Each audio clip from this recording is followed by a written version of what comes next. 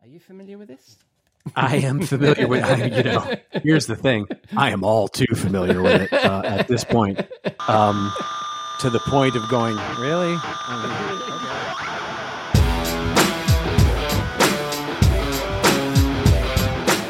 Hello and welcome to episode 185 of the Rockstar CMO effing marketing podcast. It's Saturday the 30th September. Does anybody know where this year is going? And I hope you've had a great week, you're well and staying as sane as you feel you need to be. I'm your host, Ian Truscott. I'm no rockstar, but with this podcast, I share the marketing street knowledge I've picked up on my journey from sysadmin to CMO with the help of some true rock stars, my guests and chums who I hope will inspire the marketing rockstar in you. Come say hello. You can find us at rockstarcmo.com or on the socials. We are Rockstar CMO on X and LinkedIn. This week, I'm delighted to share with you a very special episode for me, as I believe this will be the first podcast to dive into my friend and content marketing guru, Robert Rose's latest book, Content Marketing Strategy, Harness the Power of Your Brand Voice, which is launched this week at Content Marketing World. No gimmicks, no gin, no bar, just me and Robert chatting about his book. But first, we need to pay the bar tab. I'll be back in a moment. We'll be right back. We'll be right back. You may know you're listening to this show along the Marketing Podcast Network, but did you know there are other great shows on MPN to help your business?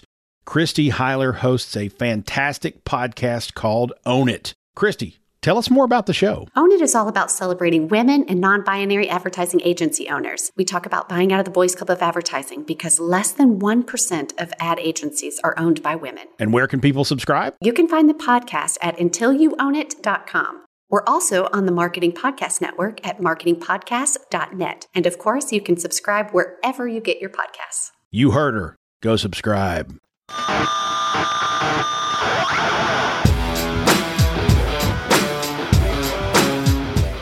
If you're a regular listener, you know Robert is a regular on the show. But in the interview, I let Robert introduce himself for those of you who maybe are new to the show or maybe wonder who this dude is that I drink a gin and tonic with every week. But before we start, I thought I'd share a bit about how I know Robert, which hopefully will give this conversation some context. I've known of Robert Rose for a long time. We played in the same content management sandpit almost 2 decades ago when he was a CMO at cloud-based CMS Crown Peak, before cloud was cool, while I worked at various competitors before I became an analyst and we started finding ourselves at a lot of the same events.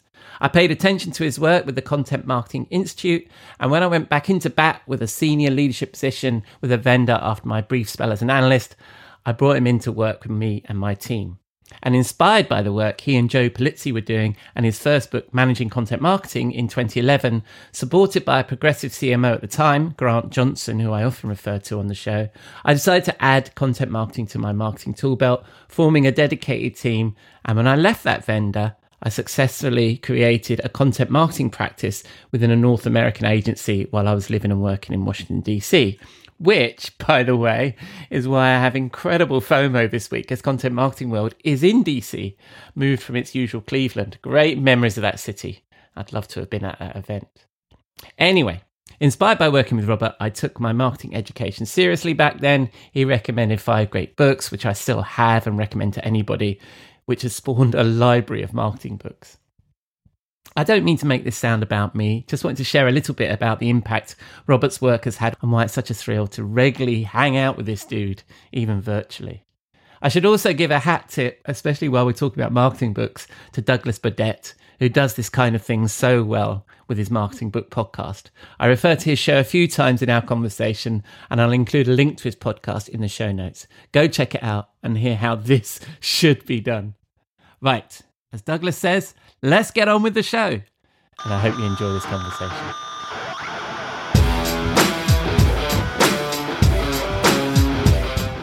Good evening, Robert. How are you, my friend? I am doing very well. Thank you for having me on this very special. It's like a Blossom episode, really.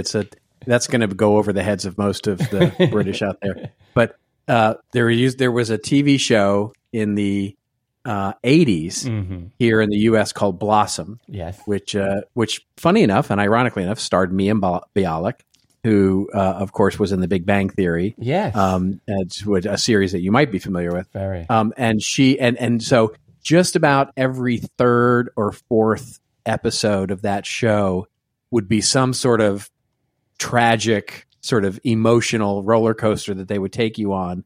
You know, somebody's getting divorced, somebody died, somebody had a car crash, somebody, you know, it's a comedy, but then but they would preface every one of those episodes with, and now a very special episode of Blossom. And so it became a bit of a meme here in the US. And so this is our very special episode of your podcast.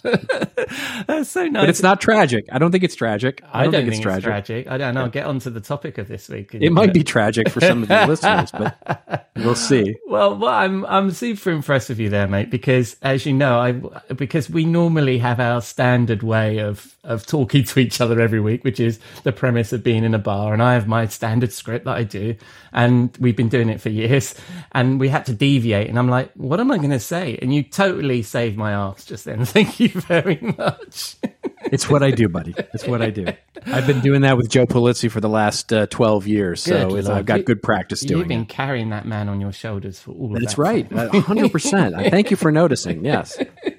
Well, speaking of Joe, you've there was a time when you wrote books with him, but I have been, if you're going to ask me what my week's been like, I've been reading this book. It's called Content Marketing Strategy, Harness the Power of Your Brand's Voice. And it's by this chap called Robert Rose. Are you familiar with this? I am familiar with it. You know, here's the thing.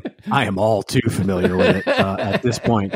To the point of going, really? I mean, really? Okay. Really? You know, but yes, thank you very much for noticing, and thank you very much for reading it, and thank you very much for talking about it. But yeah, it's been a labor of love for the last 18 months, and so all good. I loved how I almost got a preview copy because I'm in the UK and your publisher is in the UK. You did get a preview copy. I got it like 2 weeks before anybody else. I was amazed. And then it's actually... That's right.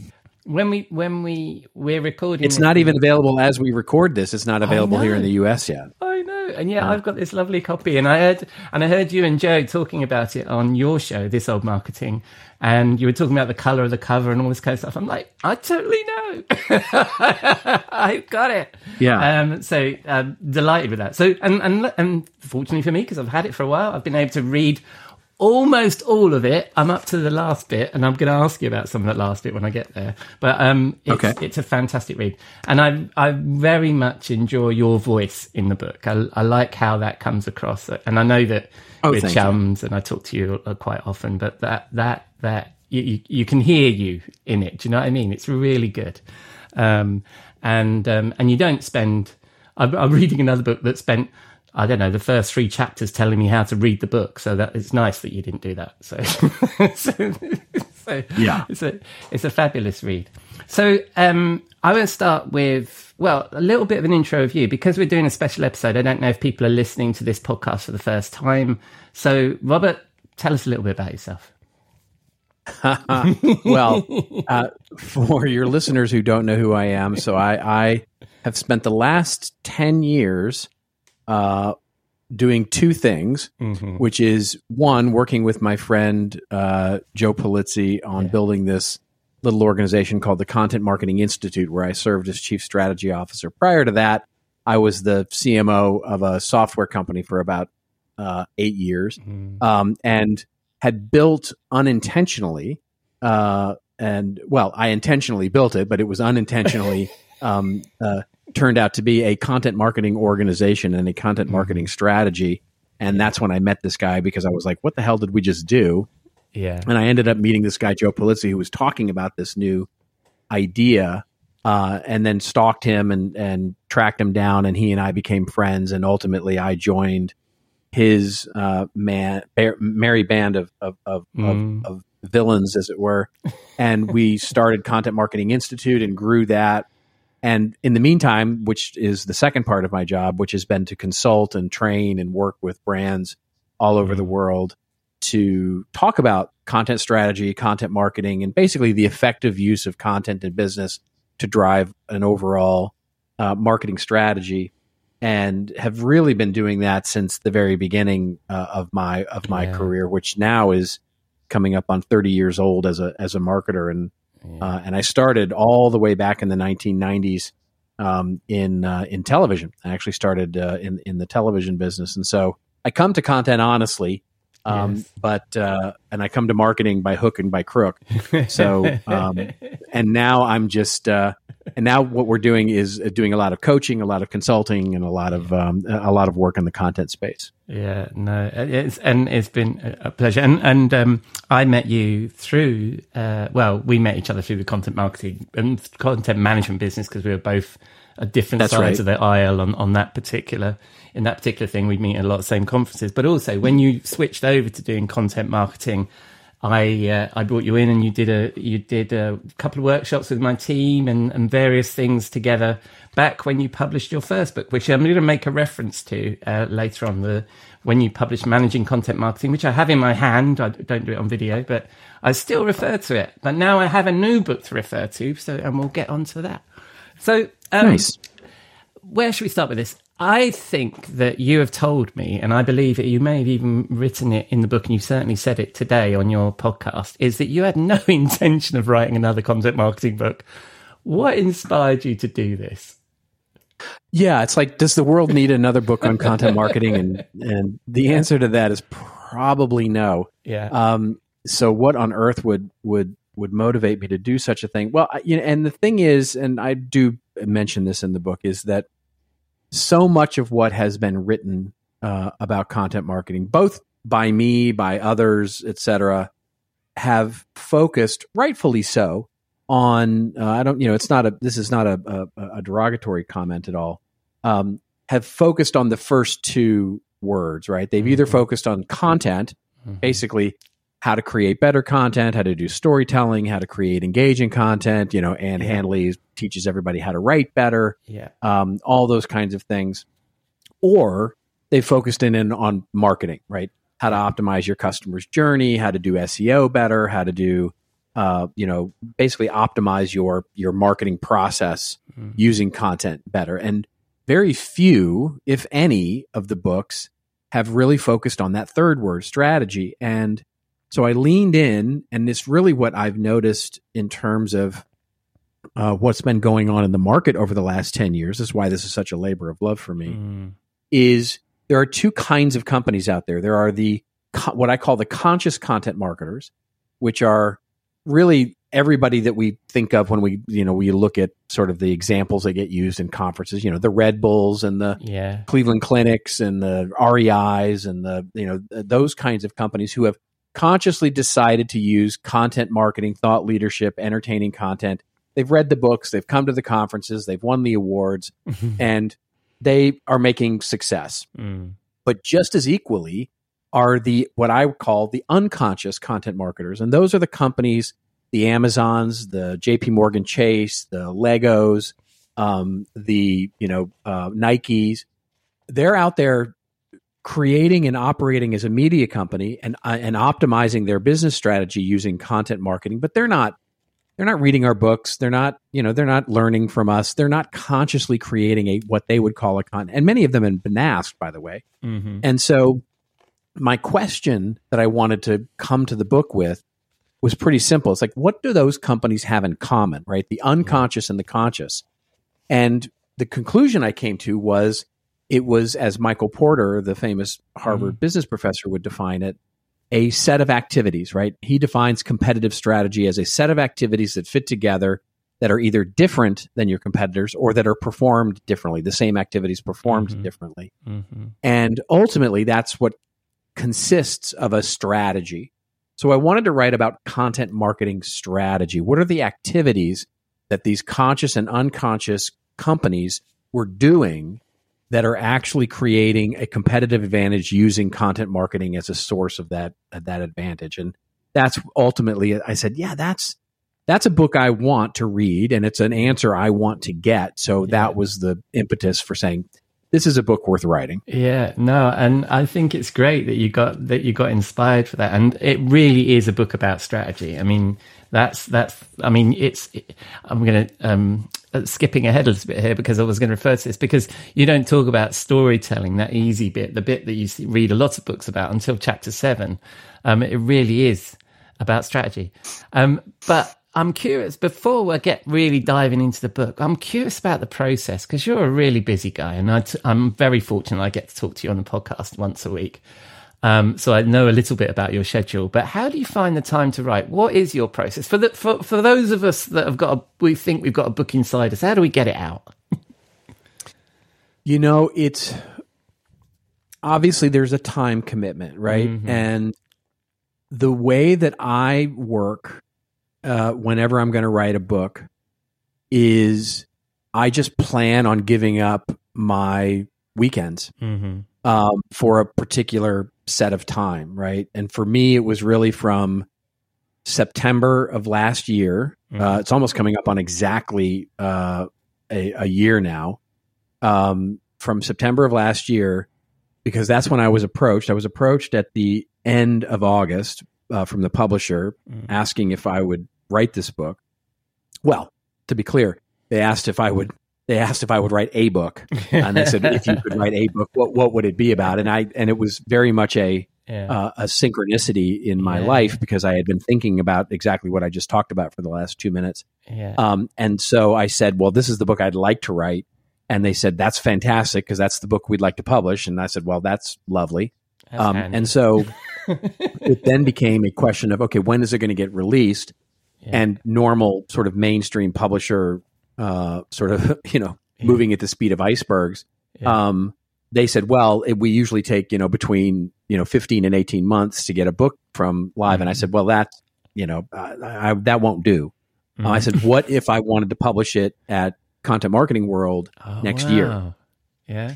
In September, at the end of September. And they said, okay, well, to do that, we would have to have the manuscript finished by January. And I said, done. I said, that's a done deal.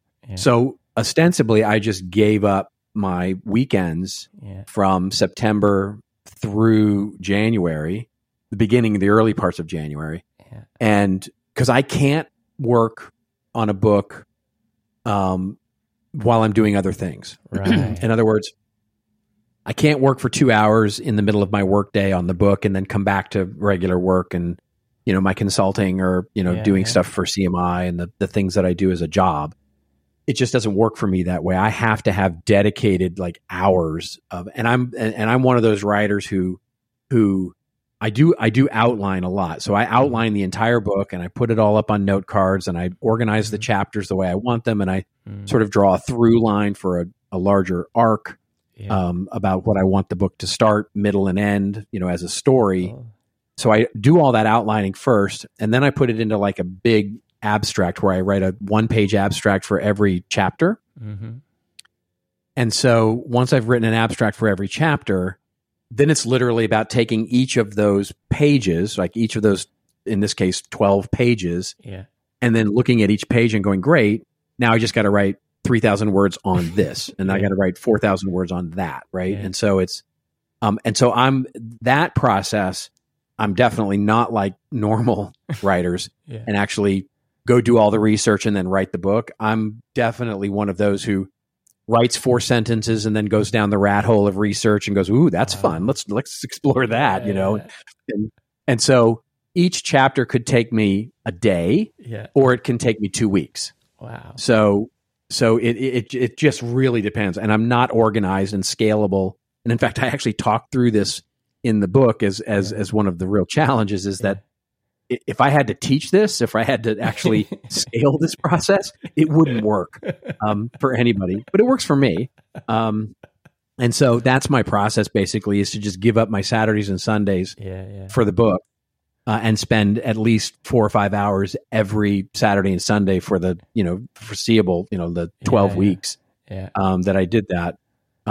Aside from the Cowboy game, of course, I would break for that. You must. I was thinking it was during the football season, so you must have. There must be some breaks, but there was definitely breaks taken. Yeah, there was definitely tequila breaks as well as football breaks taken during that. Yeah, I appreciate you sharing your process because, I've thought about writing books many times, as you know, and And I like the way that you sort of sketched it out, and then you're writing it chapter by chapter, because I've thought about it sometimes as you can think about it as blog post by blog post almost. I do write them sometimes out of order. I will tell you that. Wow, because I have them outlined so well, yes. I sometimes will tackle an easier chapter first, or something that I'm feeling particularly passionate about, or if I went down some research rat hole and found a really cool metaphor or something like that, I'm like, I'm going to write that now while I'm inspired.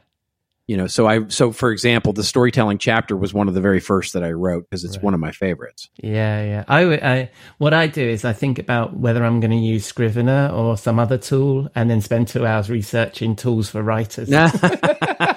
Right? Yeah.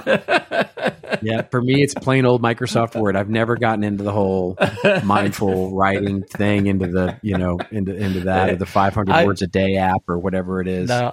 It's just open up a Word doc and go. Yes, I think that's probably how you're supposed to write. Just actually write. Stop looking at tools. Just get on with the writing. All right, I'm going to get back to the book now. So, So I mentioned earlier on, and by the way, I was going to make a reference at the beginning of this that for anybody who's confused, I am not Douglas Burdett. This isn't the Marketing Book Podcast, and I'm not doing this. And I would encourage you to listen to that. And also, I hope, Robert, that you'll be on that very show. I will be on Douglas's show. I believe I'm scheduled for either end of October or early November. Oh, goody! He did not get a preview copy of the book, or just received his preview copy. And by the way, the reason for all of that is because Kogan Page, the publisher of the book, is a UK-based company, and of course had it much earlier there than they do in the US, because that's English for you.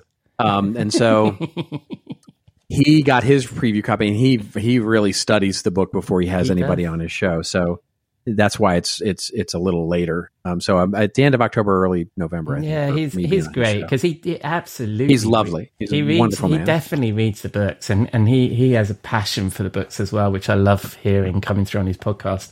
And just so the listener knows, and I know that you and me are friends, Robert, but I did not get a preview copy. I just pre-ordered on Amazon, and I got it before the preview copy. Right. So exactly. All right. Anyway, earlier, and so yes, a big hat tip to the giant I happen to be standing on the shoulders of, which is Douglas Burdett and his Marketing Book Podcast.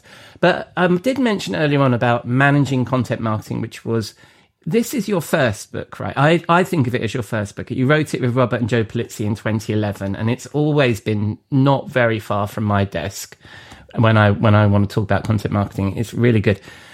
What's changed since you wrote that book in the last 10 years? So much. That's so much that I don't even need to really cover it all. Because everybody's sort of the self-evident, stuff that has changed. But specifically, and I think what you're getting at is what has changed about the practice, in particular. And I think there, the key is one of the first things we had to do as content marketing became a thing, and people started recognizing it as an approach for serving a marketing function, is there's again, this is not meant to say that it was wrong or it was natural. It was the way things were going to evolve, is that businesses looked at it as a specialized activity. Yeah. And what I mean by that is that it was seen as something that was separate and distinct from other marketing efforts.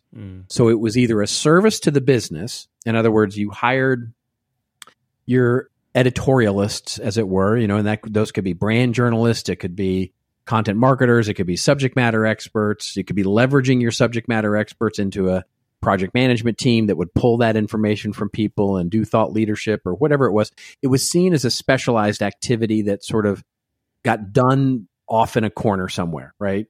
And so as it was done off in a corner somewhere, it was usually, for most businesses, it was about publishing a blog, making a podcast, creating a resource center, maybe, being really out there and creating a digital magazine or an email newsletter or something, right? It was about creating something. And in addition to creating something, it was also about feeding the rest of the organization assets, right? So feeding these thought leadership or entertainment or, episodic pieces of content to sales enablement, whatever it is, as bait, right, for the regular marketing.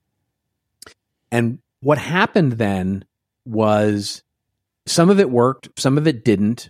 Some of these unconscious companies started to emerge, and people started going, yes, see, they're doing it too. Yes. Therefore, we should do more of this. And it started to grow in popularity. It started to grow in arguably effectiveness. And then it hit a wall, right? And then it hit a wall. And for every business, it just about hit a wall, which was, we can't scale this. Right. In other words, that small team in the corner went from 2 to 4 to 6 to 10. And then all of a sudden people went, it's still not keeping up. And we can't make this team 20. We can't make this team 40. And even if it was 40, it wouldn't keep up. And so what started to happen was that everybody else started to create content too. So sales created content. The web team started creating content. Brand team, everybody in the business, right? It was, content for everybody. And the remit of content marketing changed, which was it became a thing that it wasn't about the team being good at content. The strategy became, how do we make the business good at content? And so it was much more of a, do we set guidelines? We build playbooks. We build, standards, and we build and content strategy. Remove the marketing for a moment. Basically, just how do we create a structured process around all this content we're creating? How do we do that? Became the real focus. Now, here we are in 2023, and the real difference is that those two ideas have once again converged, but now it's really about marketing full stop. In other words, the question now for most businesses isn't how do we build a content marketing team? It's how do we build a content marketing function with the team we have?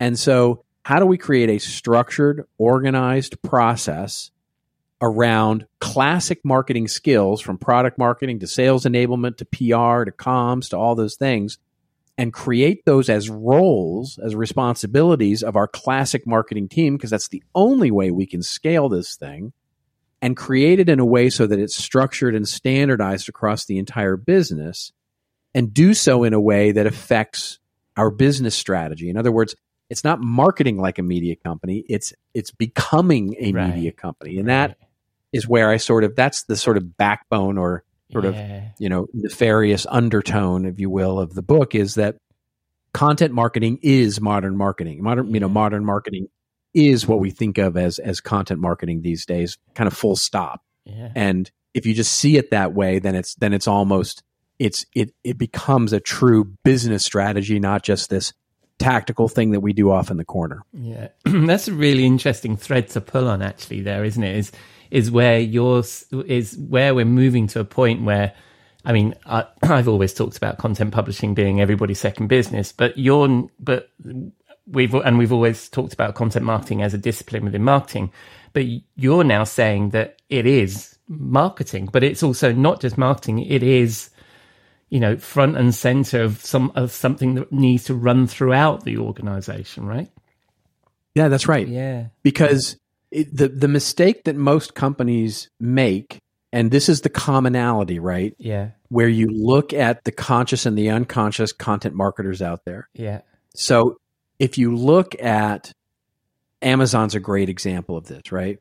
Where what did they do, right? What did they, because if you look at it at a surface level, you go, yeah, that's cool. That's a content market. It's kind of content marketing, right? They created, they spend here, and here's the math, right? They spend $15 billion or more on content every year. Filmed, they're winning Emmy Awards now and Oscars and all sorts of things, right? Amazon is now truly a media company. Yeah. And so it's through Prime Media. The revenue that they make from Prime Media is somewhere in the neighborhood of, I don't think they disclose it specifically, but if you just do the math and the number of subscribers multiplied by the subscription price, it's probably a couple of $2 billion. That math just doesn't work as a standalone business, right? You can't make it work. Yeah. So you have to ask yourself, you say, well, why do they do it, right? They're not a stupid company. Well, the reason they do it is pretty simple, because what they've noticed is that Prime Video subscribers spend 2 to 3 times the normal spend on products and services at Amazon, as does a normal customer. Wow. So it's a multiplier for value. Yeah. So it is inherently a marketing effort. Yes. Now, they probably would just say, look, we needed a way to create a direct relationship with our Prime subscribers that goes beyond simply just subscribing to free shipping. Mm-hmm. We need the data about what people care about. We want the information for those people. We want the value that those subscribers bring from being able to reach them frequently. In other words, we want the ability to reach that audience whenever we want to reach them with specials and with things and all those kinds of things, because is what will inspire them to spend more. And so for us, it's a business calculus, right?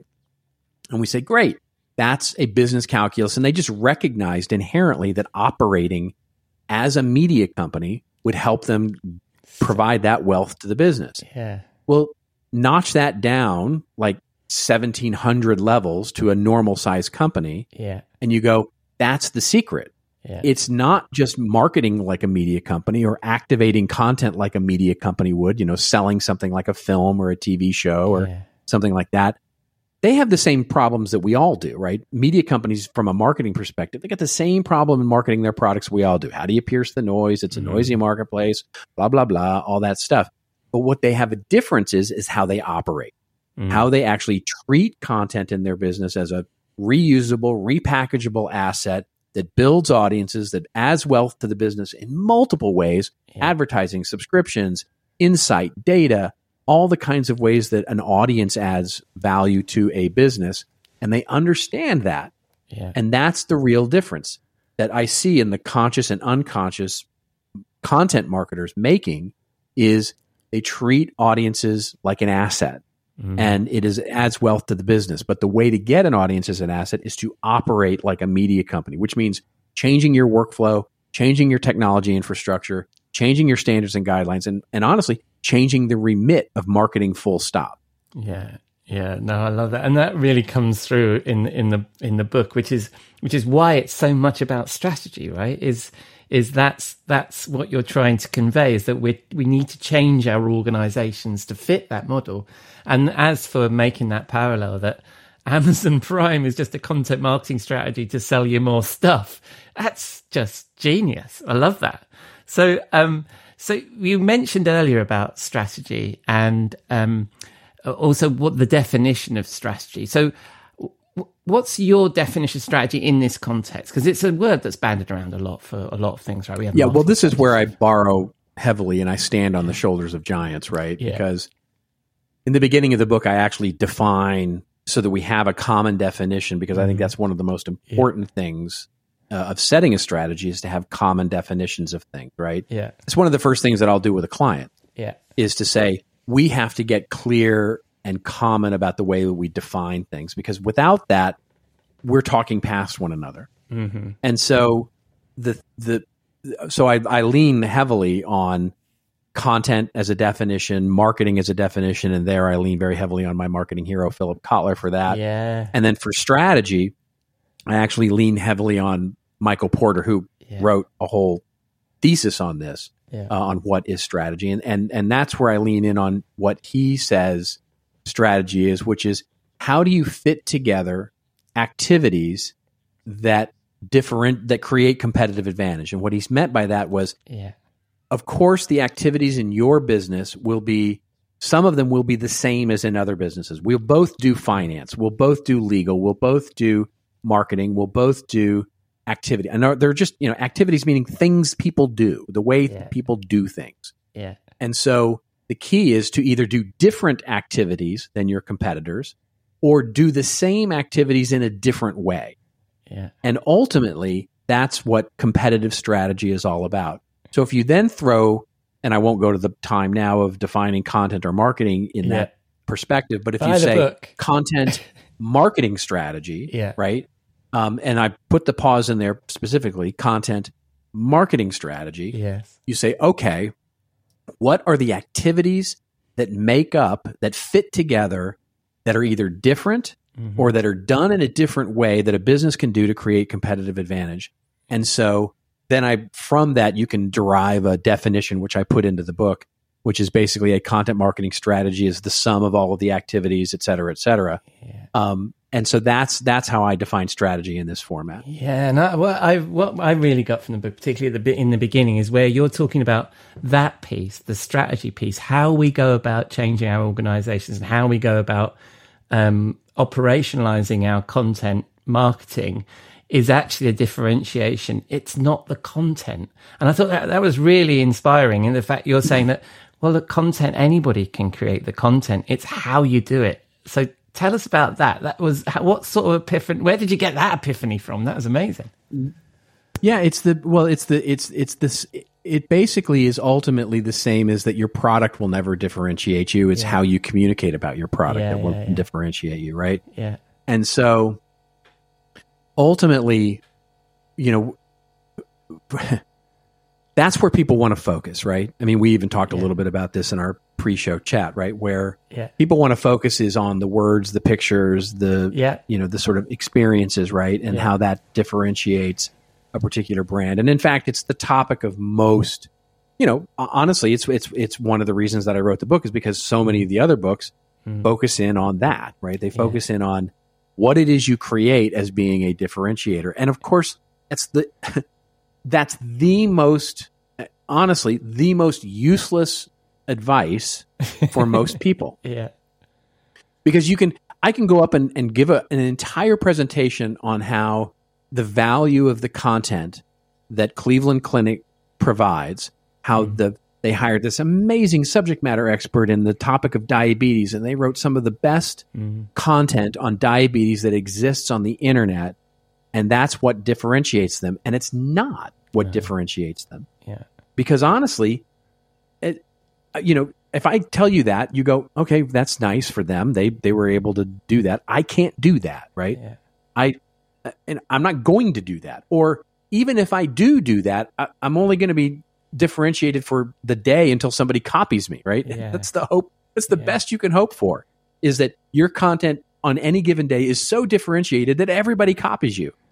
And so ultimately it is a fleeting differentiation, the words, the pictures, the experiences you create, because at very best you go viral, and then ultimately everybody copies you and you become part of the noise again. Yeah. So how do you create long-lasting differentiation? And the only way that you can even attempt it is to do things in a different way, to operate in a different way, to communicate in a different way. And so that's ultimately where differentiation lies, is not in what you, and this is especially true in today's world of AI and automation and content that can be copied so readily and easily, is that it's not in what you say, it's in how you say it. Yeah. And the origins of by what you say it. So how do you speak consistently? How do you speak how do you consistently speak in a differentiated way? Well, it's about creating the infrastructure and the ability for you to do that and having the right activities to be able to do that. So that's the thing that we can build. Yeah. Because you can't build on, I know you feel this way. You go to a conference and you see Nike is amazing. Look at their amazing commercial that they created. Look at this amazing creative. Look at this. That's what you need to do, marketer, right? You need to create the next Colin Kaepernick commercial. You need to create the next kid running down the middle of the street, or you need to create the next iPhone. It's like, okay, thanks. That's not helpful at all, Yeah. What I like about this idea, sorry to interrupt you, mate, but I like the fact this sort of shifts the creativity back into the back office, right? Is that you need to be creative in your content, but you need to be inspired and creative in your strategy and bold in your strategy, right? Before you even know what the idea is. The fact that you're going to be bold about how you go about doing it. Is that it? No, that's exactly right. Yeah. I mean, it is funny because I talk about a lot. There's a famous video of Steve Jobs, sort of deriding the value of process-focused people. Yes, and basically saying that Yeah, you can, and it's all, and he's taking HP to task at the time, Hewlett Packard to task at the time, and the process oriented people. Yeah, and he said, if you've got process oriented people, they're all about process, and they can't innovate, they can't differentiate, right? Mm-hmm. And so what he wants is he wants a bunch of creative chaos, right? He wants creative people in the room who are going to, as he uses the example, he said, they're going to build me a mouse in 5 days. Instead of the process, which normally takes, 5 months, right? Yeah. And so, but where I want to take him to task on that is to say that assumes that creating process and standards are not a creative process. And I 100% believe that it is. In other words, you can innovate process. You can innovate, the project management piece of this. You can innovate on standards. Yeah. And it is, in fact, only by having a standard that you can actually innovate against it. Yeah. In other words, it goes back to Taiki Ono, who of course came out with the most, rational and all sorts of different workflows that came out of that. But he said, with no standard, there can be no improvement, right? Yeah. And so, you can't innovate where a standard doesn't exist. Yeah. Yeah, no, this is really interesting. And what I've done there is I've taken down a rat hole away from the book a little bit, and this is really good conversation. No, it's fun. And and I know you've got a hard stop, so we need to wrap this up in a few minutes. And I wanted to do my best Douglas Burdett and refer to a page number, and I was going to ask you about why. Why you talk about why on page 126, but I can't do that now because we've run out of time. So finally, in my finest Douglas Burdett, what are the top things you'd like people to take from this book? I'm hopeful that it is confidence building. I open with a quote that my grandfather used to say to me. So the whole book opens with something he used to chide me with, which is when you create experiences for people, you not only get to experience the thing that you created, but you get to experience the impact that you have on the people that you created for. So his question to me was always, what experience have you created today? Yeah. And so what I really hope is that what people can take away is, look, the models, the frameworks, the examples, the approaches that I describe in the, 200 and almost 300 pages of book. Yes. Some of them are going to be right for people. Some of them are going to be wrong. All of them, I hope, can be, to quote, maybe paraphrase is the better word, George Box, all of them are wrong. Hopefully some of them are useful. And so it's a pressure test more than anything else to say, here's a different way of looking at this activity that might help me make something my own. And I actually do say this explicitly in the book, which is to say, make these models your own. There's no proprietariness about these things. I don't care if you use the same language. I don't care if it's, I've seen so many people make modifications to these things that have been better than I could have ever imagined. And so that's what I really hope is people take out of it, is that it's a seed of something that they can grow on their own. I love that. That's so generous. I love that. And again, mimicking my Douglas Burdett, what are you reading at the moment, or what are you looking forward to reading? What authors are you watching at the moment? I'm in the middle right now of a book called Principles by Ray Dalio. Yeah. Ray Dalio, of course, the famous investor philosopher, I guess you'd call him, more than anything else. And it's a book about investing, kind of. It's more a book about managing your life and managing, your business, called Principles. And it's a newish book that I'm in the middle of right now and enjoying very much. I'll look out for that. You know that I'm thirsty for new books. I'm always up for new books. So that's fantastic. And when people spin the dial on the interwebs, where are they going to find you, Robert? Well, the thing I'm really pleased as punch about is that we've now launched a website to accompany the book, nice, which now also accompanies my new offering of coaching for practitioners. We've been doing consulting for businesses forever and continue to do that, by the way, to do enterprise level consulting. But I'm also offering up executive and practitioner level coaching as well. And you can find that at contentmarketingstrategy.com, which I paid a penny for, by the way, that URL. So there's that. But it also has the throughout the book, as you've no doubt noticed, there are call outs to that website saying, hey, if you want a deeper level dive into this, or if you want a framework on that, there's a template for that. It's got extra assets for the book that accompany the book. But then it's also got access to coaching and an online booking system and all that kind of stuff as well. That's where you can find me, or you can find me on our classic consulting website, which of course is contentadvisory.net. Yes, fantastic. So that'll be contentmarketingstrategy.com. I'll include a link to that in the show notes.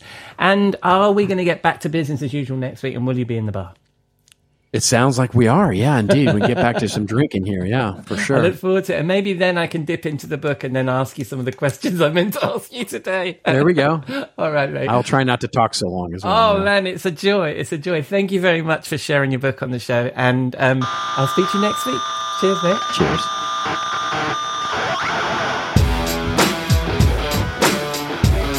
Robert, I really enjoyed that conversation, but I don't think Douglas and the Marketing Book Podcast have anything to worry about there. So that's a wrap on episode 185 of the Rockstar CMO effing Marketing Podcast. I've been your host, Ian Truscott. Thank you to Robert for sharing his book and the process, and to you for dropping a dime into your podcasting jukebox, selecting our track and jiving along with us.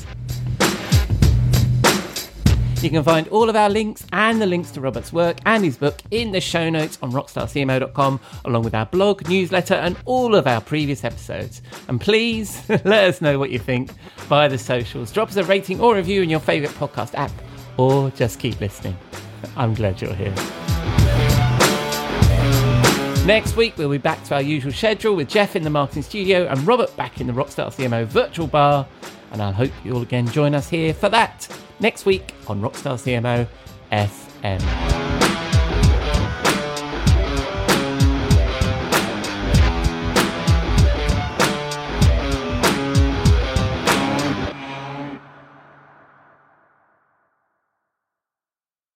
This podcast is heard along the Marketing Podcast Network. For more great marketing podcasts, visit marketingpodcasts.net.